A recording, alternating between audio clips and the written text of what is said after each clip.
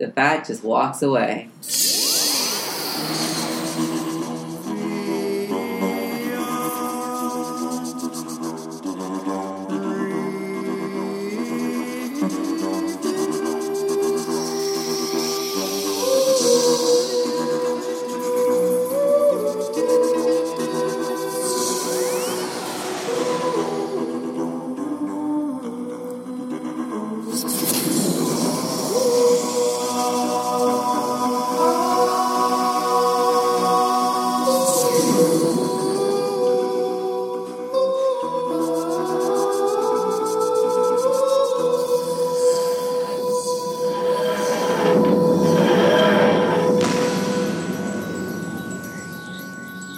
Hello, everyone, and welcome to the Whovian Review. I am Michael. I'm Shelby. That makes me Colin. And I guess I'm Jay, so hopefully. And today we're going to revisit the Partners in Crime story. Now, wait, before we continue with this episode, I must make a quick note that on episode 44 of the Whovian Review, we did Partners in Crime. And that happened to be Shelby's very first episode she was on. Say what? So it is fitting that it is also my last episode that I'm on. What? Bum, bum, bum. Shelby, you need to hush. You're staying. I thought I would at least get a second of you guys doubting. No, I knew it was total BS. Total BS. I appreciated it, though. Thank you. You're welcome. Wow, so you've been here for a while. Yeah, it's been, what, like 7.5 years? It's been a while, yes. I didn't check on man. I did not check on the episode date, but if y'all want to look it up, let us know what it is. But at any rate, Partners in Crime is the very first Series 4 episode where we reintroduce Donna. It's supposed to be her first episode, but technically it's not. But is it a noble episode for her? God, I hate you. Well, considering the fact that a lot of people didn't really like her in her first episode, the Christmas special, which was People really The do Runaway Bride. There we go, Runaway Wow. Bride. Almost said it simultaneously there. I think the problem with her in the first one was that nobody really knew who she was, and she was kind of annoying. Well, her character was written differently. Well, that was the point. But she met the doctor, and of course, the doctor changes her. Right. And Yes. Catherine It's also takes- so it's not really like. I think more than anything, it was the way that she was written for that episode, which you're right was worked out well. I mean, I don't think it was an intentional layover. Like that was supposed to be a one-off, right? I believe it was originally intended to be, but they loved Catherine Tate and David Tennant so much because they both have extreme amounts of chemistry with each other. Oh my god, and how much chemistry they had in this episode, too. But yeah, it's just one of those things where when I first knew that Donna Noble was coming back as the companion, I just was like, oh no, you've got to be kidding. This is going to be the worst series of all time. Boy, was I mistaken. And it shows up in this first episode. Yeah, very quickly in that iconic scene, where they're meeting for the first time without talking and having a whole conversation just with mouths and nonverbals going on. Oh my god, so funny. Comedic genius. Fantastic. And then in the middle of it, or actually at the end of it, it just like pans to the evil villain of the story just watching it the whole time. It's like, are we interrupting you? Which of course is humorous because they weren't even talking. Yeah, I mean, it's like, okay, we're trying to like almost kill this person, and you guys are just gonna talk? Come on. I thought it was cute. I thought it was one of the funniest things to happen in Doctor Who. Really? Definitely. It was definitely... I don't know about the funniest. I don't know It was a great either. scene. It was a good scene. I said one of the funniest. It's humorous. Fantastic. So, speaking of Miss Foster, Michael and I were actually having a bit of a debate while watching this episode. Do we think that she was a human or an alien? Because I felt pretty confident that she was an alien, and Michael felt pretty confident she was a human. I was thinking human. I was thinking alien. Why were you thinking No, alien? actually human, sorry. I just wanted to say human. Well, I got that. But why were you thinking human or human? I'm not sure why I was, because she looks pretty human-y, but so then, do a of lot course, of people in Doctor Right, Who. that's why I'm wrong. She was an Look at the alien. That's what I Doctor. was thinking too. I just that came out of my mouth. She claims to be an alien, so she claims that she's not from Earth. So I'm guessing that it would make sense that she should be an alien. It's just that she was very quick to take over this one company.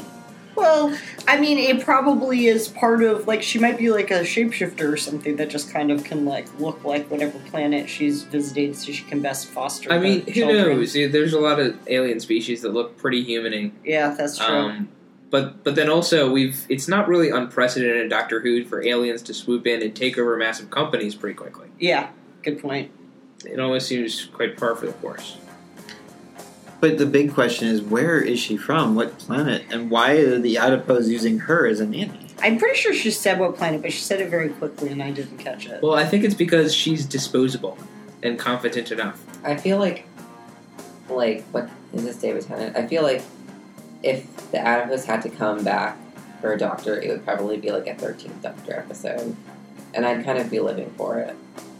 They're iconic, It does seem like that one CEO guy would be like, I totally all over agree that. with you. I think they're stupid. So stupid. it's fitting. They kind of are embarrassing. I've Yeah. warmed up for them over time, honestly. But my first impression when I first watched this, like, oh my gosh, like They're dumb. See, I don't like- here's the thing, though, is that I just gotta say, like, if it weren't for the evil plot that was, overshadowing it, I felt like I would, if it was a controlled thing where I could have full control over it, I would sign up for that. I'd be like, yes, you can make X number of adipose out of my fat, and then, we'll have this symbiotic transaction, and then we'll both go on our merry way. You have little babies, I have less fat, it all works out. What if there's like an alternative universe in which that was the arrangement?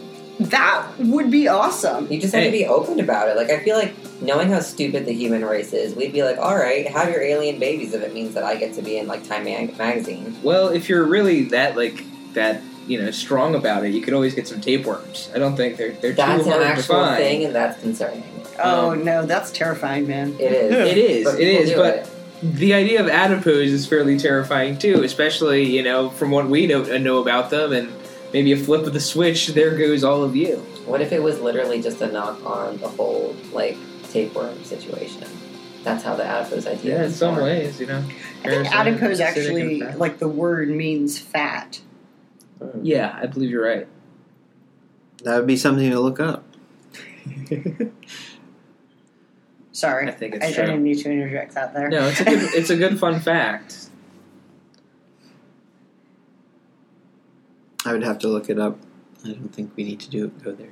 Yeah. What did we think of the adipose? I think that they were super cute and very realistic, and that if I had to imagine a body of fat, that's exactly what that would look like. Except for this, why did they have, like, one tooth? Because they're babies, Shelby. I mean, like, as opposed to no teeth. Do babies have one tooth often? Well, it's an alien baby. Sometimes they're born straight out the womb looking like a Zygon or some crazy, like, I don't know, dinosaur out the womb. I don't know. That It's was a baby supposed to that go has a somewhere. tooth. Yeah, they just roll out of people's stomachs, one day and flop on the floor. Yeah, how did they do that? How did they, like, exit the stomach? I think they take some of the skin with them because if you think about it, they can convert anything part of the Yeah, part I of the think it body. also manipulates their cell replication, too. So it could be just like a giant wound coming out of your body, but just as fast as it comes out, it heals itself. That's what I was able to imagine. Yeah, but it can't be, like, that painful or people would have woken up. Yeah. Like, I mean, it was clearly just more uncomfortable and scary upon seeing it and being like, what is my body doing right now? Like, it can't be, like really painful. Yeah, if something came off of my body and then started waving at me, I'd probably have to think twice about what I was drinking that day. Right. I mean, how strange is that, too, that, like, kind of ingrained across cultures in the universe, there's this hello, waving action, It's not even socially, created, but, But- in the DNA, coming right off a person into creation, you're waving. The last thing I want to see when I die is just an adipose waving at me as I get, like, thrown into the ground. Well, no, that means I'd be buried alive. Not into that. I could think of a few worse things, but, it's Okay, not yeah. it's not a very comforting way to go. Yeah, no. Anyways. Since this is the first episode of a series, and we are reintroducing Donna, I think one of the kind of typical go-tos for Doctor Who is that they start off with something that has humor in it, because that usually draws in the audience and wants them to know more what's going on. And I was going to ask you if you thought there was too much humor or if you thought there was just enough. I mean, Catherine Tate is a comedian. So it's a super silly episode. Like, you can't go that serious with it. So the best way to kind of make it work is to just make it obscenely weird and not serious at all. I thought it was very funny. It had me rolling in some places, and I think that was the right move for this. I think that they did it well, that it wasn't like so goofy that it made no sense, but it didn't take itself too seriously. Like, to Jace's point, if it had, it would have been much worse. I mean, sometimes it just does, sometimes seem like it's overly serious for the situation a lot of times in Doctor Who. Yeah, like sometimes... Or at least just like some of the creatures that come on, like literal rhinoceroses more or less coming to police the world. The top, like, it's like, oh my gosh. I think for this episode, it has a simple enough plot and one that is actually a decent plot, so that way it doesn't detract from the other parts that are humorous and the other side stories that are going on. Because, I mean, you also have Donna's family. Now, you've got Sarah Noble, her mother, and you've got Wilfred. Sylvia. Yeah, that's right, sorry. And you've got Wilfred, her grandfather, which are vastly different people. Oh my goodness, they're...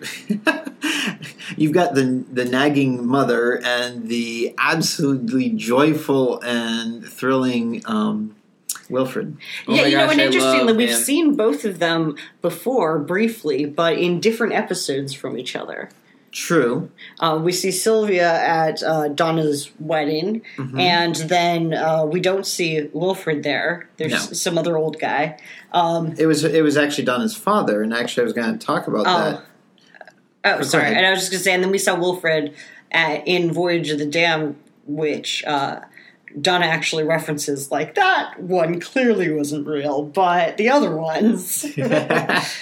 Well, it was interesting because originally Wilfred wasn't going to be in this episode, and he was not going to be in this season because they actually had Howard Atfield, who played Donna's father, do all the same lines and all the same scenes, and they actually have it as an extra on the DVDs that I have. Sadly, he passed away not too long after doing these exact scenes. Oh, wow. Right after this episode. So they could not use him for the rest of the season, so they had to bring in someone else that could actually return and be part of the future of episodes, because they were going to use him again, because obviously in the past you've had Martha's family and you've had Rose's family, and they all kind of were one unit.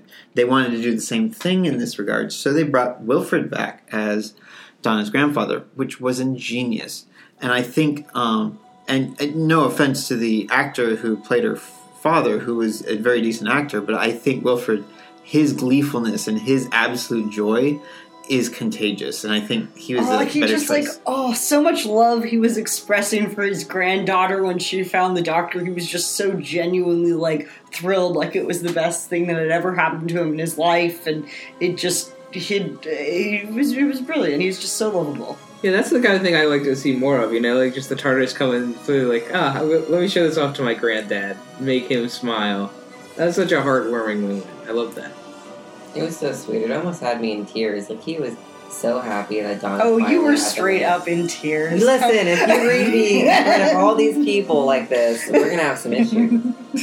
But yeah, it was so sweet. I wish I had more moments like Doctor Who, like that regularly. But then it would just be me in tears all the time. I don't want that. Sometimes I just want something stupid and fun. This was both. I hear that. It was, which is why I enjoy it so much. It wasn't trying to be something it was not. Yeah. Which is something a trap that Doctor Who tends to fall into a lot. Just know what you are and accept it, and you'll be a great episode. Yeah, for sure. There were also a few little hidden gems in this one. We've got the cab that comes to pick up that girl that Donna is investigating. It's got a little Atmos sticker on it. And then at the end, we see Rose. or someone who appears to be Rose, Oh, yeah, who ends up think about fading that. off A into ghost like distance. Phasey Rose. A ghost Rose I that never understood that. that Like, Donna's how do you like- just show up and disappear? Like, are you a ghost now? Because we established ghosts were real. It's a Doctor Who thing, you know. Do they ever explain it though, or is that just like? That's something we have to Maybe. keep watching the series to find out. But I mean, it's not. I mean, it is kind of odd Yes. because I mean, you've got. Yeah, I saw the little. How do you have Rose as like a little screenshot for like a later on episode? That just gives it away. Possibly, but the whole point is that we don't know what's going to happen. We don't know how Rose was even there, if she was there. So it's Right. it's more just she's silent. She didn't say anything to Donna. Donna did all the talking. So when, Zygon! Zygon! you think it's a Zygon? Oh boy! There's a lot of possibilities out there in Doctor Who. Let's do a spin-off where we actually create like the actual episode based off of a Zygon plotline. Yeah, I mean, honestly, how can we be sure that just about all Doctor Who plot lines aren't really Zygon-oriented plot lines? I can just imagine at the end of Doctor Who, like at the very, very end, they're just like, "Listen, this is all fake the entire time. Sorry." Yeah, or it's real, but we're all Zygons. Except for the Doctor, that would be a little bit odd. No, I feel like that would be the icing on the cake. Yeah, I mean... or if only the Doctor was a Zygon, sometimes he gets bored with his appearance and fakes his own death. and Yeah, or then maybe he changes could be his like some appearance. sort of own category, like a Yeah. timeless Zygon that, you know, somehow inspired the whole species. Why have a Interesting. Dalek mixed with a Time Lord when you can have a Zygon mixed with the Doctor? I feel like that's why Doctor Who. It's the only logical explanation. Well, it does explain all his incarnations. Yeah. What are your Doctor Who conspiracies, fans?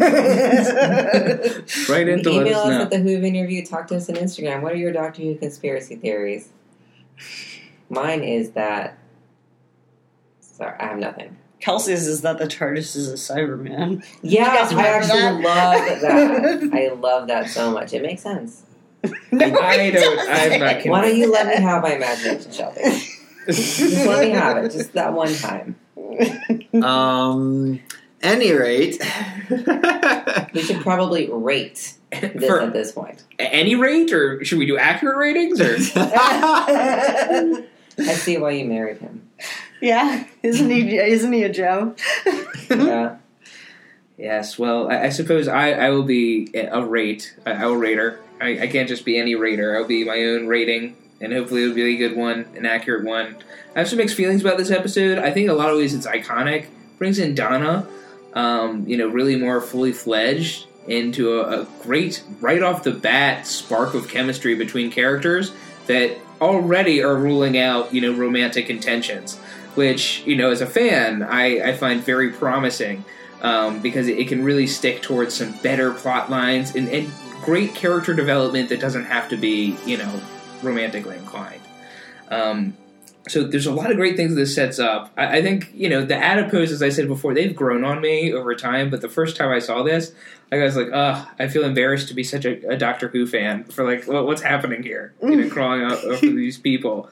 Like, what a thing. But it's good. It's a plotline that holds up. I like the villain and kind of the mixed motives, and she gets her just desserts as in the end as well. And as a fun fact check, adipose tissue is commonly known as body fat. Hence, I think the derivative for adipose in this story. But this was a fun romp. It was silly, not so serious. It got you excited for, I think, another season of Doctor Who. For me, this is going to get a 7.5 out of 10. Wow. So something that Colin brought up that I didn't really think about was some of my favorite Doctor Who and companion relationships are relationships where there is no romantic, tensions or anything.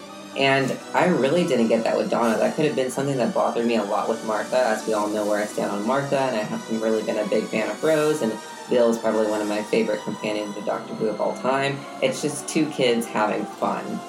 And there's no, strings attached or anything extra with it. It's just pure adventurous fun. And that's something I've just grown to absolutely love in, the Whoniverse, a word I learned today that I didn't know earlier for some reason. Anyways, so I really liked that this episode didn't pretend to be something it wasn't. Like, yes, I really love those episodes of Doctor Who where there is a more deeper plot line, things are more considered, and, you know, some immense character development happens, and it changes the course of Doctor Who history, blah, blah, blah, blah, blah. But if I were to sit down and just want to watch, like, an episode of Doctor Who just to watch an episode of Doctor Who, this one isn't disappointing. Sure, it was extraordinarily stupid, but it was done well. It was enjoyable. It wasn't so far-fetched that it was just like, ugh. But yeah, I admit with Colin, like, watching this the first time, I was definitely like, what am I watching?